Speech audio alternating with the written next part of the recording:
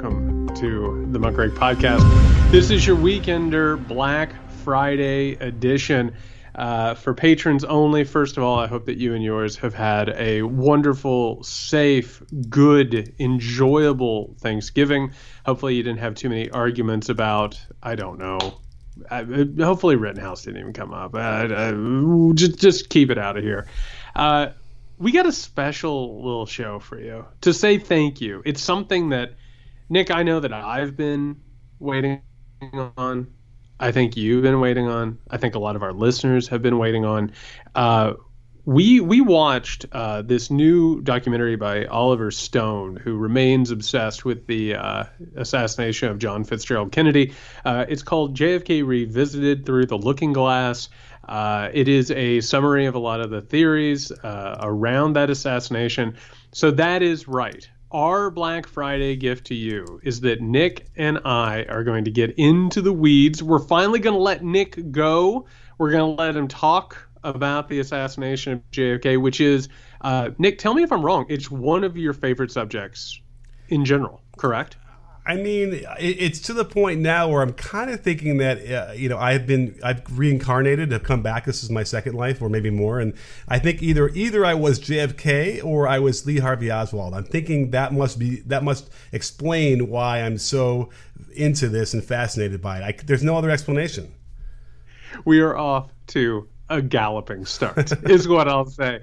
We are going to not only discuss the film, we're going to get into all of the background. I don't know, Nick, just to give the people a preview, do you have a definitive theory of what you think happened? Absolutely. I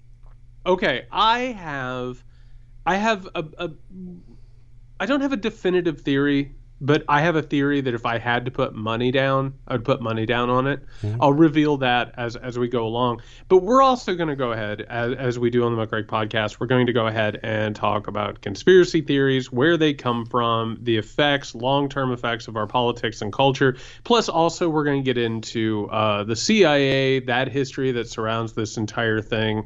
We're going to get really, really deep in depth on this. We hope you enjoy this. Again, we hope you had a great holiday. But before we begin, Nick, how did you feel about this particular movie, JFK Revisited Through the Looking Glass? I mean, here's the thing, because I've been thinking about trying to do a podcast, something like the definitive JFK podcast, for a long time. And once, it's almost like trying to comprehend space. You know, you get out there and all of a sudden there's so many directions, it's almost overwhelming to the point where you can't consider it all. And this is one of those things where they did a very good job to keep it tight and focused, under 2 hours. They wanted to make sure that they discussed, the newer, documents that have come out since, JFK was released. So I feel like it was a really good job. I mean, obviously there's like 50,000 different things they didn't bring up that are interesting that I would like to hear more about. But they certainly did a good job with what they decided to pick and the most important things, how they were able to dispel a lot of those myths. And also, we know a lot about what they had basically confirmed with these new documents. All these different theories that had been out there for a long, long time that we weren't really sure if they were true, but it felt that way, are now verified. And that felt really good too, to see, okay, those are the documents they got, that confirms this, and that. So, it lets you know that a lot of the people who were, sort of pontificating on these ideas were actually completely on the right path. Yeah, I just want to say first and foremost, I think Oliver Stone is actually a really good filmmaker. We can have conversations about whether or not he fudges around with the truth, which he absolutely does. I mean, he's a propagandist. That's who Oliver Stone is. But I will say that much like, some people would talk about singular filmmakers, like if you showed me 10 minutes from a movie and didn't tell me Oliver Stone made it, I would know that Oliver Stone made it.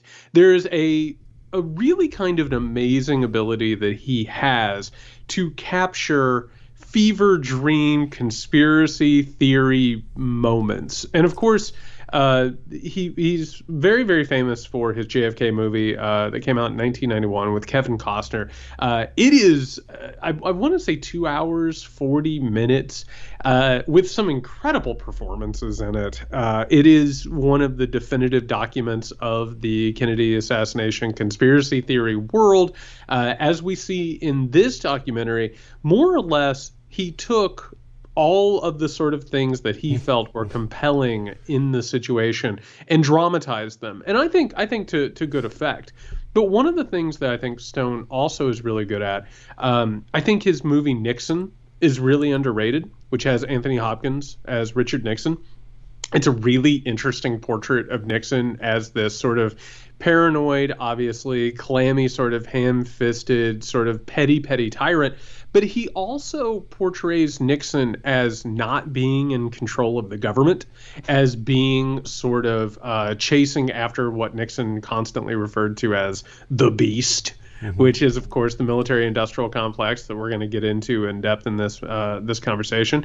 I thought W with Josh Brolin had moments. It wasn't that good. It didn't really work out. But I will also recommend for anybody who is interested in this stuff, he had another series on Showtime called, I believe, The Hidden History of the United States, which I want to say is like a 6-part, 7-part type documentary series. It was pretty good. It hit on some decent stuff.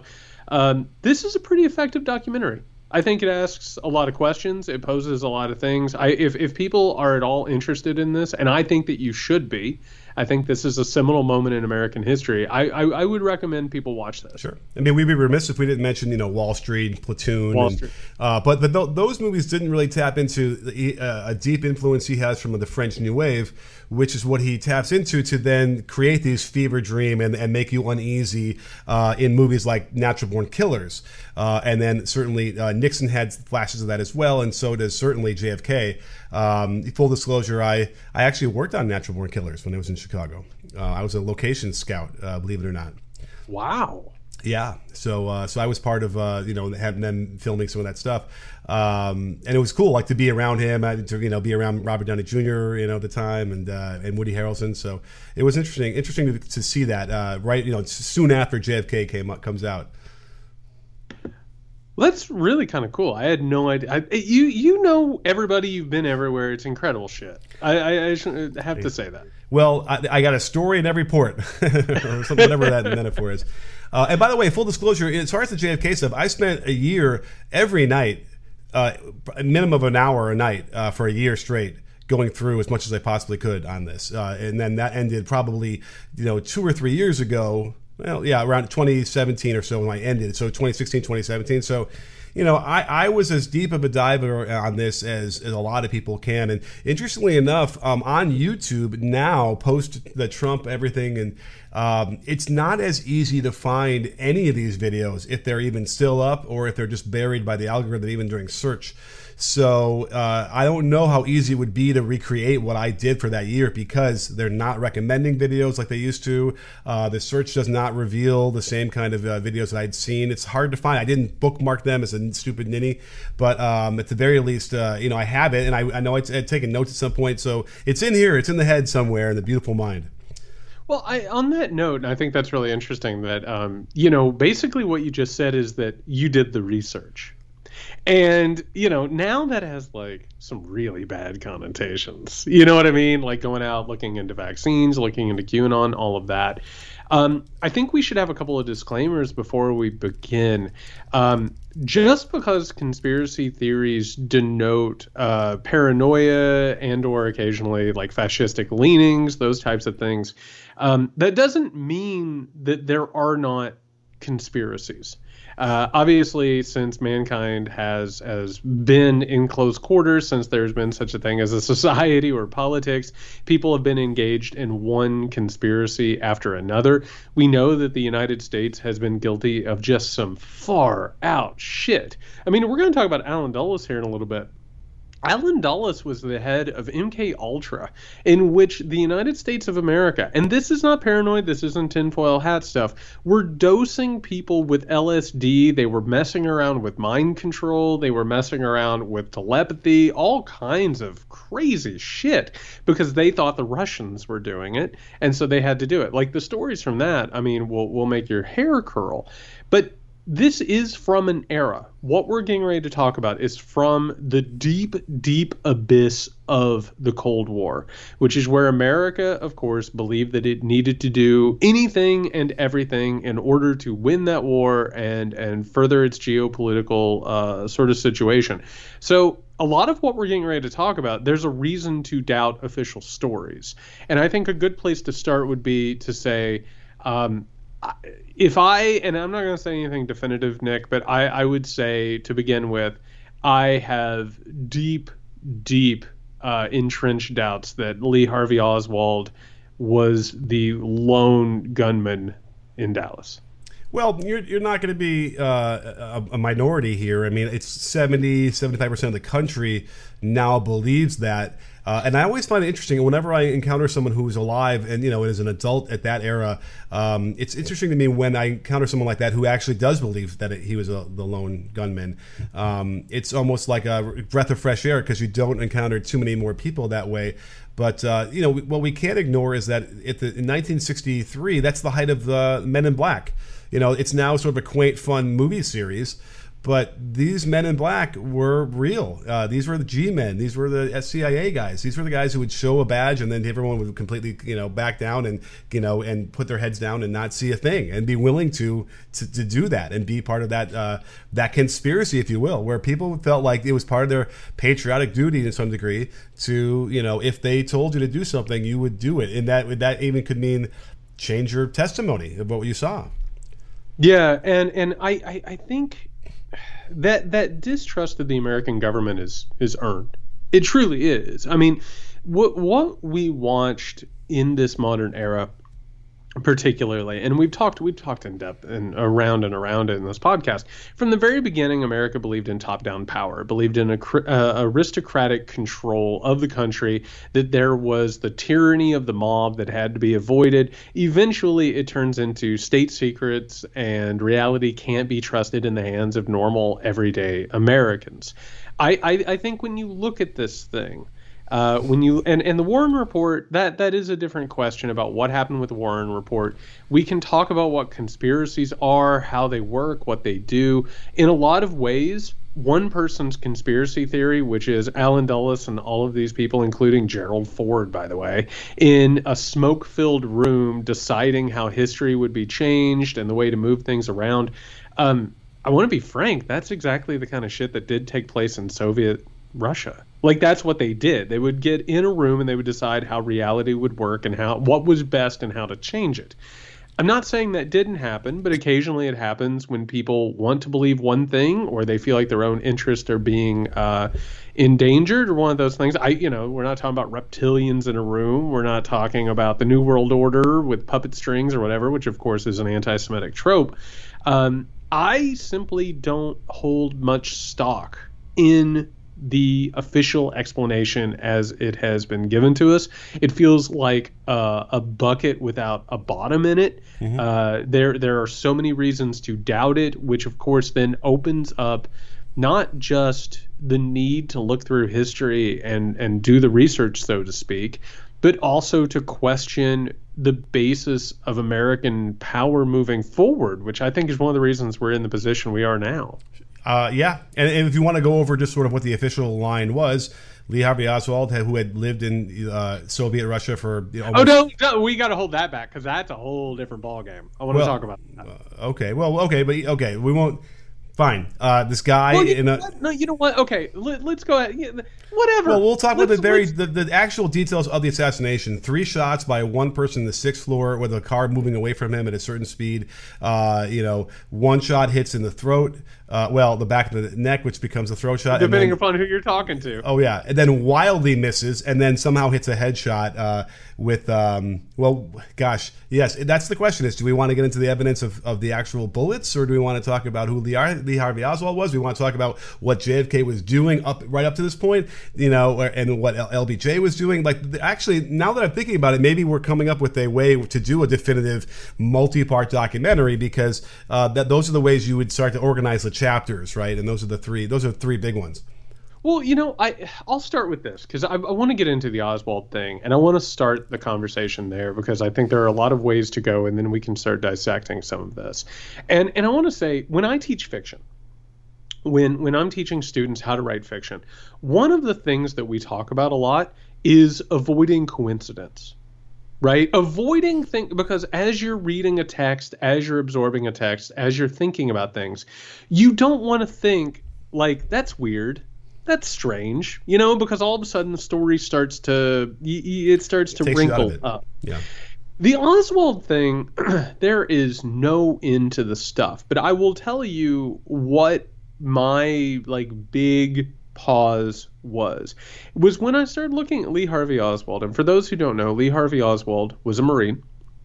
Lee Harvey Oswald, while he was a Marine, spent a lot of time in places where intelligence was based, where intelligence was operated. And I have to tell you, if you know anyone or have come across anyone who spends a lot of time around intelligence, I hate to tell you this, chances are that they have links to intelligence.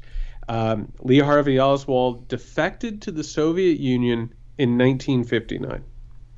Nick, how many people are usually welcomed back after defecting to the Soviet Union in the 1950s? Oh, zero.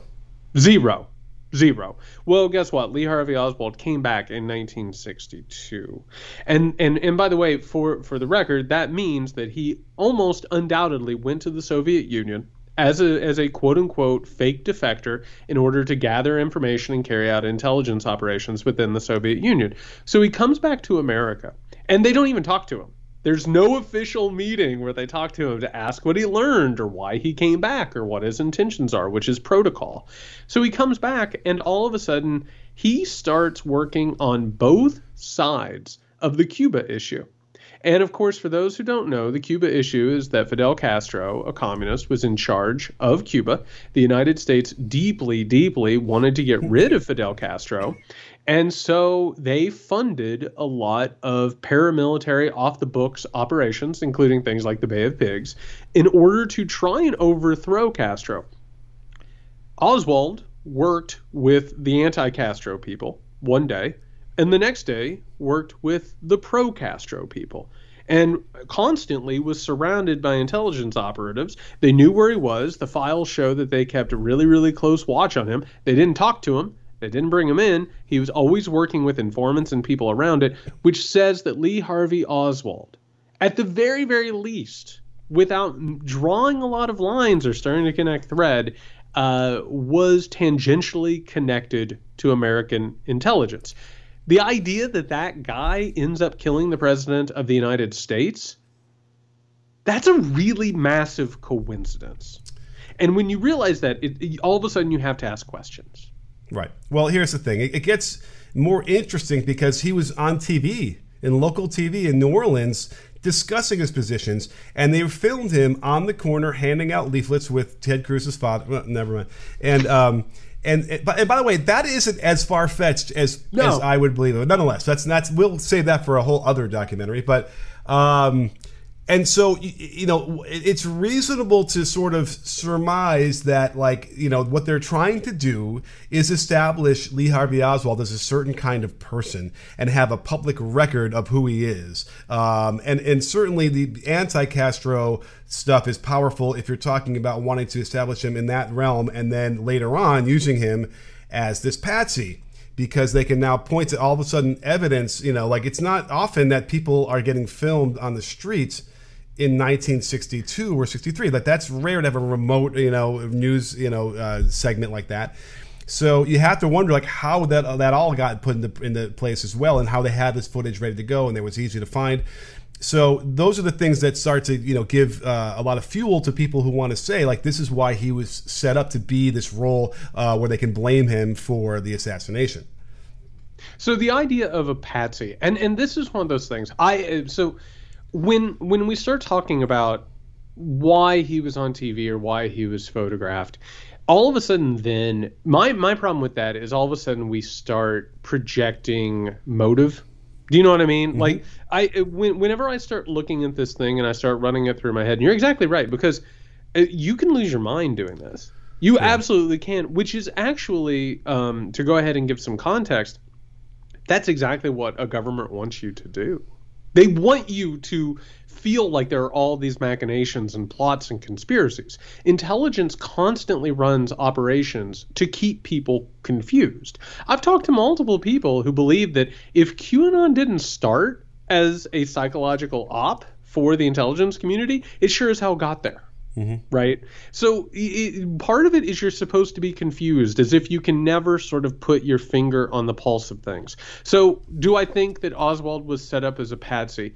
Maybe, but I think there's another opportunity here that hasn't necessarily been explored by Stone, because I think he has his own narrative that he's going with, which is that by traveling in these circles, by being around these people, Oswald was in the proximity of a lot of different operations, and when push came to shove, found himself in a situation that obviously led to him being arrested and then assassinated himself. Well, listen, he defects in October of 1959. Kennedy was not a president then. So you can't, that kind of blows up a lot of this argument, saying, oh, well, they had planned this, way ahead of time, because you didn't even know that Kennedy was going to be president. He was a pawn out in the field, which is what a lot of these people are. I mean, to think that a lot of this is long-term planning is kind of crazy. What we've seen and what we've been noticing over the past few years, so much of this is reacting. Do you know what I mean? And for all of the stuff that American intelligence has done and American politics has done, they're not good at carrying things out. Things happen, they move around, all of a sudden they backfire, there's unintended consequences. All of a sudden you look over here and you say, this is a person that I could burn, here's an opportunity. And I'm not going to say too much because I don't want to give away my theory yet. Okay. So, but what do you think about Oswald as the supposed killer? Oh, I don't think that he had the headshot at the very least. In fact, I don't think any of his shots hit. There's a real question of whether or not he was on the 6th floor and he actually fired bullets at all. And that goes into a lot of things. I mean, I was in Dallas in 2018. I got the picture of me standing in his backyard holding holding a gun in the pamphlet. So I can maybe put that on the Discord so people can see. So, and there's a lot of back and forth about whether those pictures were faked or not. But the bottom line is, it really, there's a lot of doubt about whether or not he was ever even on the 6th floor. Now, I believe someone was on the 6th floor firing at that point, but I don't believe that the headshot came from there, and I don't believe the first shot that hits Kennedy when he clears and the Zapruder film clears the sign, I don't think that was that way either. I'm willing to believe that the wild miss that hits off of the curb that hits James Teague underneath the overpass, that angle lines up pretty well. So that seems to me there. I was there. I stood on the X. I looked up. I could see the angles. When you're there and you realize like kind of how small Dealey Plaza really is and what the angles really look like, it's impossible to picture any way that either the first bullet hits the way they said it. It's impossible. And then without a doubt, there's no way the second bullet hits him in the head the way we saw in the video from that angle. There's no way. Plus, there's trees in the way. So there's a lot of doubt that again, I don't think anything from that 6th floor actually hit him. And I have doubt. I don't know exactly how much, 50% doubt, that it was ever even Oswald on that floor. And you have been listening to a free preview of our Patreon exclusive Weekender show. If you want to get in on all the fun and get that bonus episode every week, not to mention exclusive content, live hangouts, question and answer sessions. We're even going to do some of these live so you can come and watch how the sausage is made. All you have to do is go over to patreon.com/muckrakepodcast. On top of that, you get to hang out with the Muckrake community, which are a really good group of people. So you should do that. That is patreon.com/muckrakepodcast. We'll see everybody next week.